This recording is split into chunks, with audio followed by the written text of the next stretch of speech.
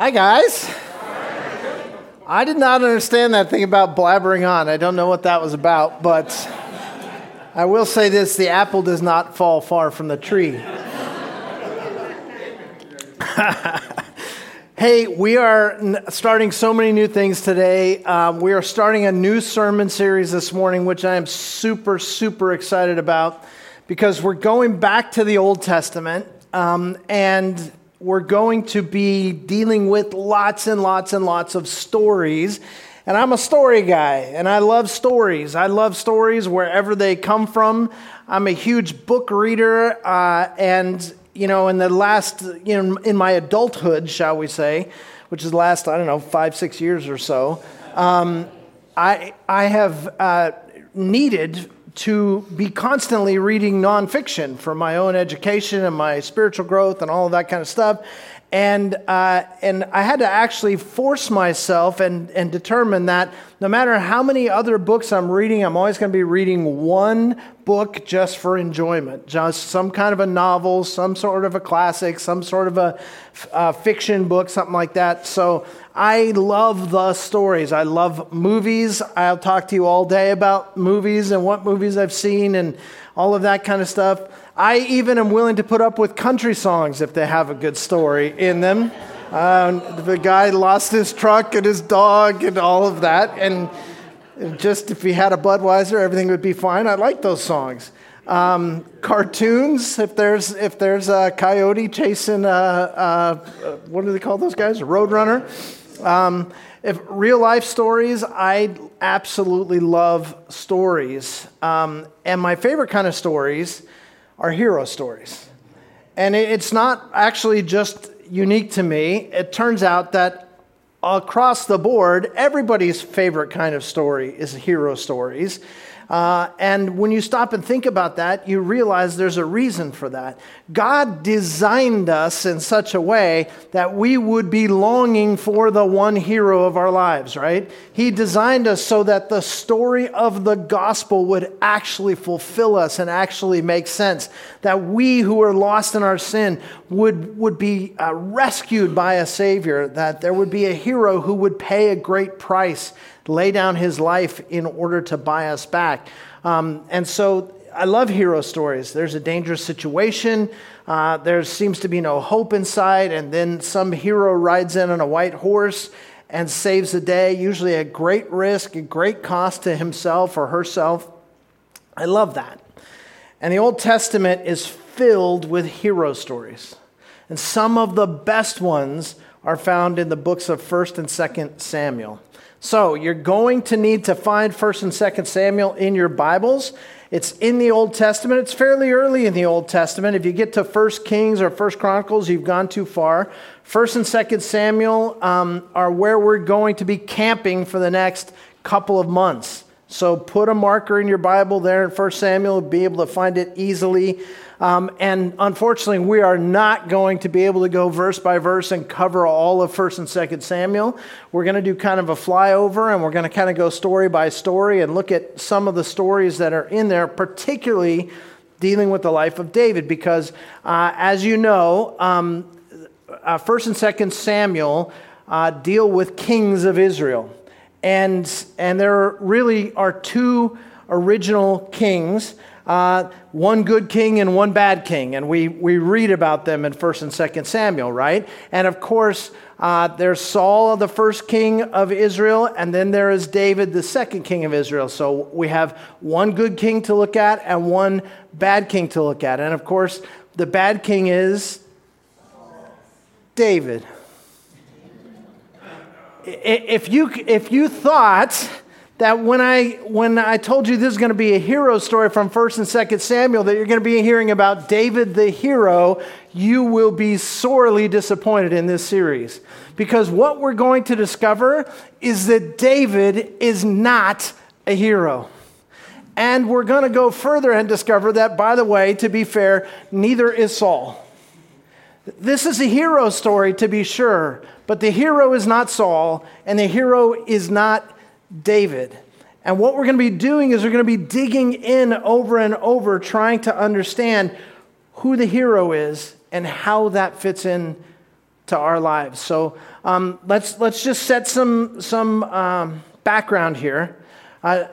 Israel was created as a theocracy. That is to say that they were designed as a people to be ruled directly by God. God is the king of Israel.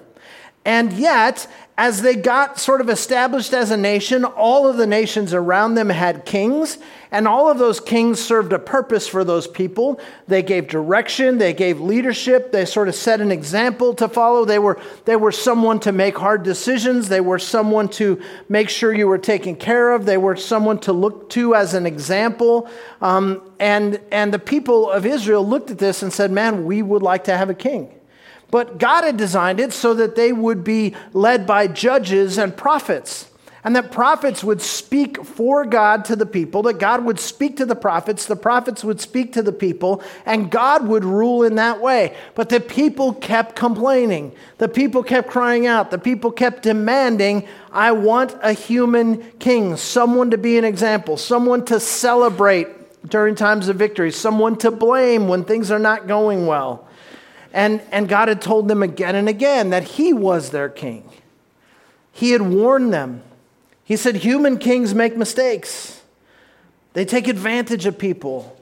They lead from a place of greed and hunger for power. They're selfish. And they end up hurting the people that they're called to serve. And God had warned them about this again and again and again. He said, I know you want a human king, but I have done you a favor. You now have a perfect king. But if you want a human king, he will destroy you. And they said, that's a really good point. We want a human king. And have you ever heard the old saying, be careful what you ask for, you just might get it? I want to illustrate that principle by telling you a story about one of my kids.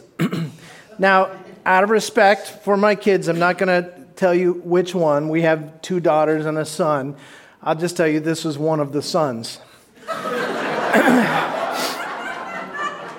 Anyways, he was just a baby. He could have been more than, say, 9, 10, 11 months old, something like that. And we went out as a family to a Mexican restaurant. We're having dinner there, and there was a very spicy pepper on my plate. And I am a civilized individual and know that it's ridiculous to eat food that is that spicy. And so I set it aside to the edge of the plate, which was right in his eyesight. And he kept pointing at that and asking for it. And I kept saying, no, it's too hot. And he kept asking for it. And I said, no, it's too hot. And he began to cry and demand to have it. And so, like any good father, I waited till his mother was not looking. And I cut off a little piece of this hot pepper and I gave it to him and he popped it in his mouth. And at first he was so happy because he got what he wanted. And then it kicked in. And that's when he started to cry. And that's when I started to laugh. Now, I'm looking at you guys. So, some of you women are glaring at me the way my wife was glaring at me that day, and most of the dads are just like laughing. And it was the funniest thing I've ever seen, because here's this kid, and he's literally pulling at his tongue, trying to get his tongue out of his head. It was the greatest sight I've ever seen. I laughed until I cried, and then my wife looked at me and I cried.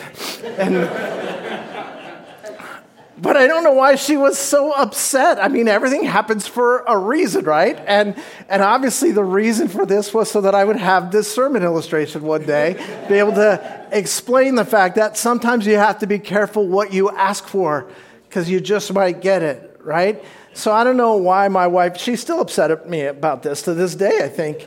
But I was just doing the Lord's work. So, anyway, what was I talking about? The people of Israel. People of Israel wanted a king, and their heavenly Father kept telling them no. But they wouldn't take no for an answer. And so God gave them a king by the name of Saul. Now, what were his qualifications? He was tall, dark, and handsome. Pretty much what gets somebody elected in most places. So the people loved him. And once he was established as king, God began to speak to Saul through the prophet Samuel and give him direct directions. Here's what I want you to do. And that's where we're going to pick up the story in 1 Samuel chapter 15. So if you haven't turned there already, get to 1 Samuel, find chapter 15, and join me in verse 1 and follow along as I begin to read. In 1 Samuel 15, beginning in verse 1. Then Samuel said to Saul, "The Lord sent me to anoint you as king over his people, over Israel. Now therefore, listen to the words of the Lord. Thus says the Lord of hosts, I will punish Amalek for what he did to Israel. Now how he set himself up against him on the way while he was coming up from Egypt. Now go and strike Amalek and utterly destroy all that he has, and do not spare him, but put to death both man and woman, child and infant, ox, sheep, camel, and donkey." Now, first of all, let me give you some background. When he's talking about Amalek and calling Amalek him, he's not speaking of a person, he's speaking of a nation, the Amalekites. And the Amalekites had been this hoarding band of barbarians, so to speak, who kept attacking Israel at various points after they came out of Egypt. And so they were known in that area as this band of warriors who would just come in and rape and pillage and burn villages and take over and kill people. And this had happened to the Israelites numerous times. And so God decided he was going to put an end to this. And now we look and we go, wait a second. Men, women, children, donkeys, camels. Why does God do this kind of thing? And then other times, God is incredibly patient and very merciful and gentle. And we look at this and we go, what is he doing here? Why does he swiftly judge in a case like this? And other times, he's so patient. I don't know the answer to why God does what he does. But I do know this. God is perfect. God is just. God is righteous. And therefore, what he does is always right. I do know that God was protecting a lot of people from the terror of the Amalekite hordes, that they were causing harm to all of these people, and God was intervening. Anyway, as we look at the story, we see that he says, I want you to go and utterly destroy everything connected with the Amalekites, because I do not want the Amalekites to ever exist on the earth anymore. I am answering the prayers of people, protecting them from these attackers. And pick it up in verse 4. He says, Then Saul summoned the people and numbered them at Telaim, 200,000 foot soldiers, 10,000 men of Judah. Saul came to the city of Amalek and set an ambush in the valley. Saul said to the Kenites, Go, depart, go down from among the Amalekites, so that I do not destroy you with them. For you showed kindness, all the sons of Israel, when they came up from Egypt. So the Kenites departed from among the Amalekites. So Saul defeated the Amalekites from Havilah as you go to Shur, which is east of Egypt.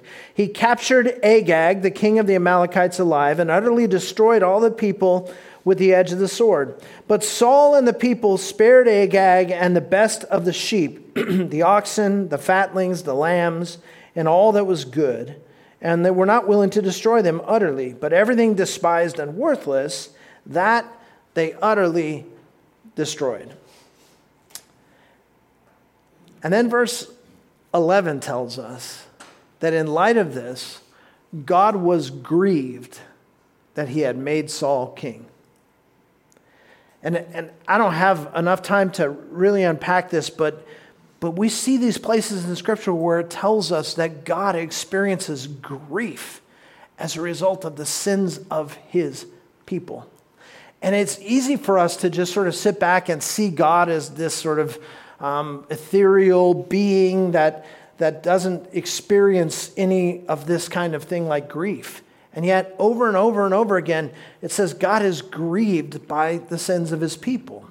And so God is grieved, and that's when God sends Samuel to confront Saul.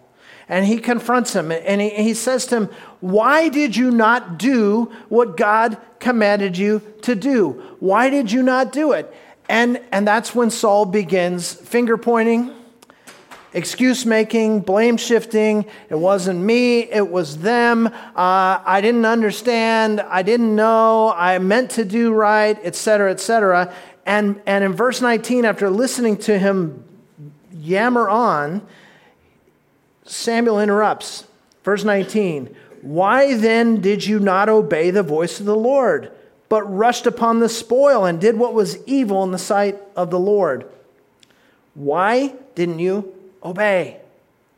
And then verse 20 and 21, then Saul said to Samuel, I did obey the voice of the Lord and went on the mission on which the Lord sent me and have brought back Agag, the king of Amalek, and have utterly destroyed the Amalekites. But the people took some of the spoil, sheep and oxen, the choicest of the things devoted to destruction, to sacrifice to the Lord your God. So listen, first of all, it wasn't my fault. The people did this. And secondly, they did it for religious reasons.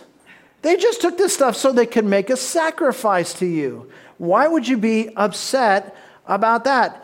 I did obey. It's not my fault. Verse 22, Samuel said, has the Lord as much delight in burnt offerings and sacrifices as in obeying the voice of the Lord? Behold, to obey is better than sacrifice, and to heed than the fat of rams. For rebellion is as the sin of divination, and insubordination is as iniquity and idolatry. Because you have rejected the word of the Lord, he has also rejected you from being king. So God says, I delight in obedience, and you have disobeyed me. And for that reason, I'm rejecting you. You're not fit to be king because you will not obey the voice of God. Verse 24, finally, there's a crack in the armor. Saul said to Samuel, I have sinned. I have indeed transgressed the command of the Lord and your words, because I feared the people, and I listened to their voice. Now, therefore, please pardon my sin and return with me that I may worship the Lord. Okay, I guess you have a point, Samuel. I didn't do it exactly right because of the people. The people was the people. And I may have sinned a little bit, but please make sure I don't get punished. That's his statement. Verse 25. Now, therefore, please pardon my sin and return with me that I may worship the Lord. But Samuel said to Saul, I will not return with you, for you have rejected the word of the Lord, and the Lord has rejected you from being king over Israel.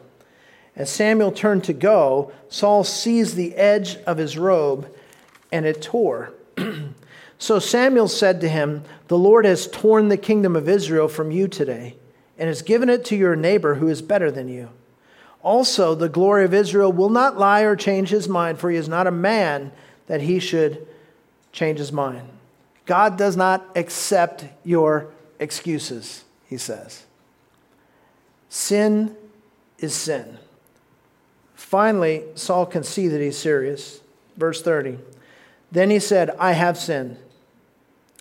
But please honor me now before the elders of my people and before Israel, and go back with me that I may worship the Lord your God. You're right.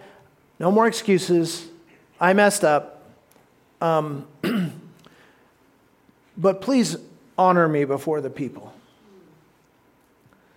Everything this guy does is motivated by selfishness.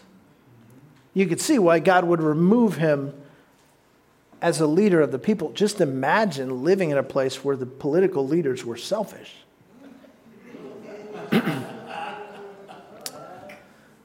So Samuel grabs a sword and he kills the king, which is what God said should be done to begin with.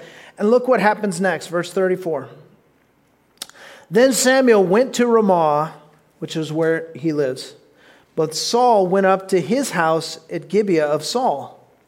Samuel did not see Saul again until the day of his death, for Samuel grieved over Saul, and the Lord regretted that he had made Saul king over Israel. This is a really important passage. This is a really important moment in Israel's history. This is the point in which Israel first separates their political life from their religious life. This is the separation of church and state in Israel, if you will. A nation that was designed as a theocracy to be ruled by God. And now you have to do the research, read the stories, and do the math, and you realize that it's about 25 years that Saul continues to reign as king before he dies on the battlefield. And he never heard from Samuel again. 25 years he ruled Israel as a secular land. The voice of God not speaking to the king. And God says, I regret that I made Saul king and have chosen a different king. That brings us to chapter 16. Now the Lord said to Samuel, how long will you grieve over Saul, since I have rejected him from being king over Israel? Fill your horn with oil and go. I will send you to Jesse the Bethlehemite, for I have selected a king for myself among his sons. But Samuel said, how can I go? When Saul hears of it, he'll kill me. And the Lord said, take a heifer with you and say, I've come to sacrifice to the Lord. You shall invite Jesse to the sacrifice, and I will show you what you shall do. And you shall anoint for me the one whom I designate to you. So Samuel did what the Lord said, and came to Bethlehem. And the elders of the city came trembling to meet him and said, do you come in peace? And he said, in peace I have come to sacrifice to the Lord. Consecrate yourselves and come with me to the sacrifice. He also consecrated Jesse and his sons and invited them to the sacrifice. When they entered, he looked at Eliab and thought, surely the Lord's anointed is before him. But the Lord said to Samuel, do not look at his appearance or at the height of his stature, because I have rejected him. For God sees not as man sees. For man looks at the outward appearance, but God looks at the heart. Then Jesse called Abinadab and made him pass before Samuel, and he said, the Lord has not chosen this one either. Next, Jesse made Shammah pass by, and he said, the Lord has not chosen this one either. Thus Jesse made 7 of his sons pass before Samuel. But Samuel said to Jesse, the Lord has not chosen these.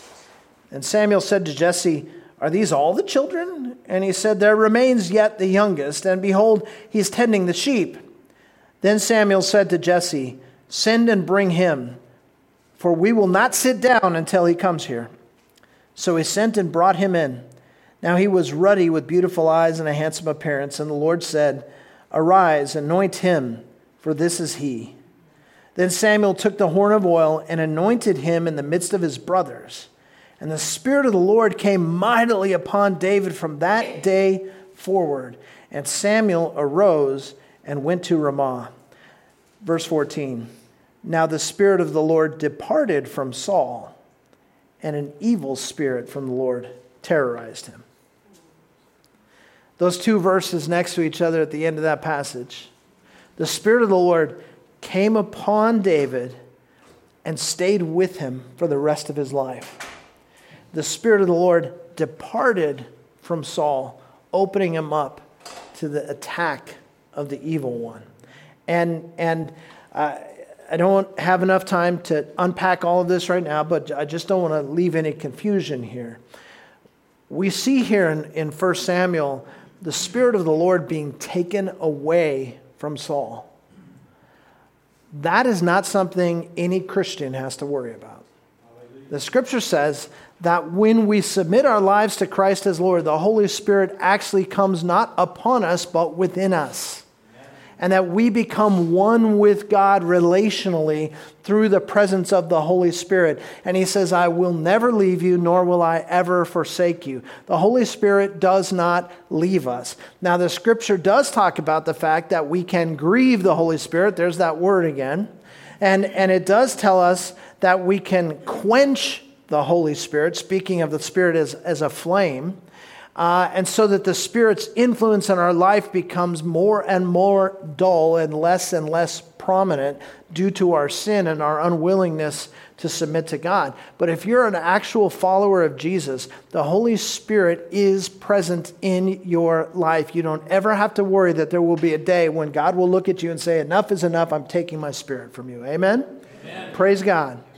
And in fact, later on in Psalm 51, and I'm skipping ahead toward the end of David's story, but later on in Psalm 51, David writes this famous psalm when he's confessing his sin to God, and he says, do not take your Holy Spirit from me. He asks him to create in him a new heart. See, in the Old Testament, they had to be concerned that the Spirit came and left, came and left, came and left. And what we see happening with Saul for the rest of this story is that there is an evil spirit that comes and goes in his life and torments him. And David becomes a big part of how he's ministered to during those times. Now, here's the thing. Most of us, if you ever went to Sunday school or even watched a Bible movie, you've heard this story. Most of us know that, David or Jesse had all of these sons, and they were warriors, the older ones. They were trained men. They were big and strong and impressive, and God just passes by them until he gets to little David, who's out in the field scraping stuff off the bottom of his feet from hanging out with sheep. And God says, bring him in, and chooses him. Why would God do that? Why would God pass by all these more qualified sons of Jesse and anoint the runt of the litter to be the king? And by the way, he does it right in front of his brothers. How'd that go for Joseph? Remember that story? Similar situation here. His brothers become jealous, angry. Why would God do this? Because it was never supposed to be about an earthly king. God wanted to show himself strong. He was not interested in finding an impressive person that was strong. He knows that our eyes automatically go to impressive people who are strong. He wanted our eyes to go to him. And so he's showing himself strong by choosing a weak and unqualified and unimpressive person to be the king. And as I said, it took about 25 years before David actually became the king, but he was anointed as king at this point. You see, God isn't interested in you or me being impressive to people. He wants to work through us to make himself impressive to people. And boy, that's a hard line to draw, isn't it? Like, I want people to get to know me, and I want them to feel loved. I want them to feel cared for. I want them to recognize goodness in me and all of that. Why? Is it so that everybody will be able to talk about what a wonderful person I am? Man, if you knew me behind the scenes for 10 seconds, you would never talk about what a wonderful person I am. What you would talk about is how great a God I serve who would forgive such an unworthy person. That's what God is constantly trying to do, to make himself impressive to people, because he knows that what we need more than anything else is to see God. What we need more than anything else is to be drawn to God. What we need more than anything else is to be impressed with God. And for that, he doesn't need the best and the brightest. He's looking for someone after his own heart. Much later in David's life, he would write these words: "The sacrifices of God are a broken spirit. A broken and contrite heart, O God, you will not despise." Psalm 51:17. But that comes much later in our hero story. For now, just realize that for 25 years, the king and the prophet would not speak to each other. And Saul will die on the battlefield, prideful and far from God, right to the bitter end. And then David will actually take the throne. And there's a lot more to this story that takes place in those 25 years, and we're going to get to that. But for now, suffice it to say, God is not looking for a hero. He is the hero. And where we get into trouble is when we start to think someone other than God is the hero that we need in our lives. We get into trouble when we think that we have a better idea than God, and that our way should replace the commands and directions of our lives. Guys, we didn't take hardly any time to analyze the life of Saul, but we look there's this story and another one where he just sort of disobeys one detail of what God tells him to do, and it seems like his heart's in the right place. We go, Saul goes down in history as the bad king, but for all these years, he mostly did the right thing. He has 2 marks against him. Twice that he didn't do everything exactly the way God told him to do it. That was not the problem. The problem was his unwillingness to own it. It was his unwillingness to fall before God and say, I need you. It was his unwillingness to fall before God and say, I am a sinner and this is my fault. My sin is my fault. The enemy wants so much to convince us that our sin is somebody else's fault. Well, I wouldn't have lied if he hadn't threatened me. Well, I wouldn't have stolen if I hadn't been held down by the man. I wouldn't have cheated if the test hadn't been rigged. It's not my fault. This is our favorite answer whenever we begin to feel confronted by God. It's not my fault. It's not my fault. It's not my fault. And popular psychology today comes around and says, you're right. If your parents didn't potty train you right, you're going to be an axe murderer. That's what happens. And we believe this stuff because we want to believe it. We don't want to hold responsibility for our own sin. Saul didn't hold responsibility for his sin. He refused to own his need for God. And because he wouldn't own his need for God, he was rejected by God. David's sins make Saul's sins look very small. That's why I said, if we want to say that David's a good king, I don't think you read the story.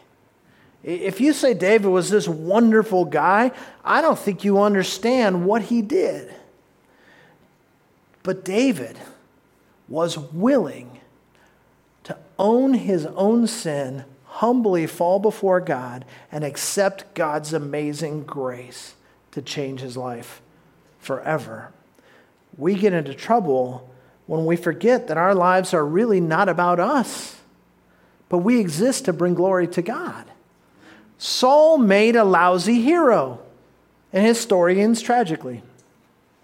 David makes a lousy hero, and we're going to witness that time and time again as we go through 1 and 2 Samuel. And by the way, you and I make lousy heroes too. Oh, good. I got some amens there. God is not looking for someone impressive and outstanding. He is looking for someone who will kneel before him and put their trust in him alone and let God be the hero of their lives. That's what he's after. 1 and 2 Samuel is one hero story after another. And through it all, we will learn that God is the only hero there is. Amen. So let's get practical.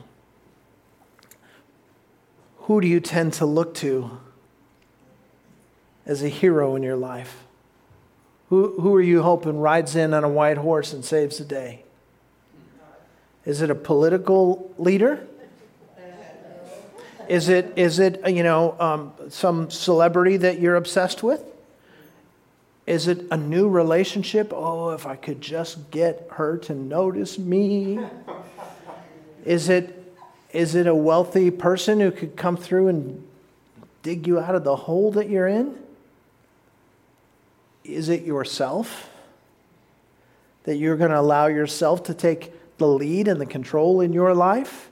Make your own decisions? Do things your own way? There's only one hero, and his name is Jesus. He is ready to be the hero in your life if you will simply bow at his feet and give him control. As we study the life of David, that truth is going to be apparent again and again and again. I hope you won't miss a single chapter of this hero story. Let's pray together. God, we come before you now as those who make lousy heroes. And as those who frankly are looking often to the wrong heroes. Thank you for the reminder that it's not about us, it's not about someone else, it's about you. God, we just pray that you would soften our hearts. For I look at Saul and I see way too much of myself there. Father, I need a softer heart. I need to care more about your reputation than mine. I need to seek your glory above my own. I need to let go of the reins in my own life and trust you with them. And so, God, I pray that as all of us consider this contrast between these two men, that we would recognize that one is not good and the other bad. They're both in need of a hero, and one chose the right hero. And so, God, thank you for coming to our rescue. I pray for each person here who might need to just release one part of their life into your hands, who might have been holding on to something thinking they could do better than you can, who might be more interested in their own glory than yours. Father, wrench that control from our hands. Help us to rest in you, our one true hero. And we give you praise and thanks. In Jesus' name we pray. Amen. Amen.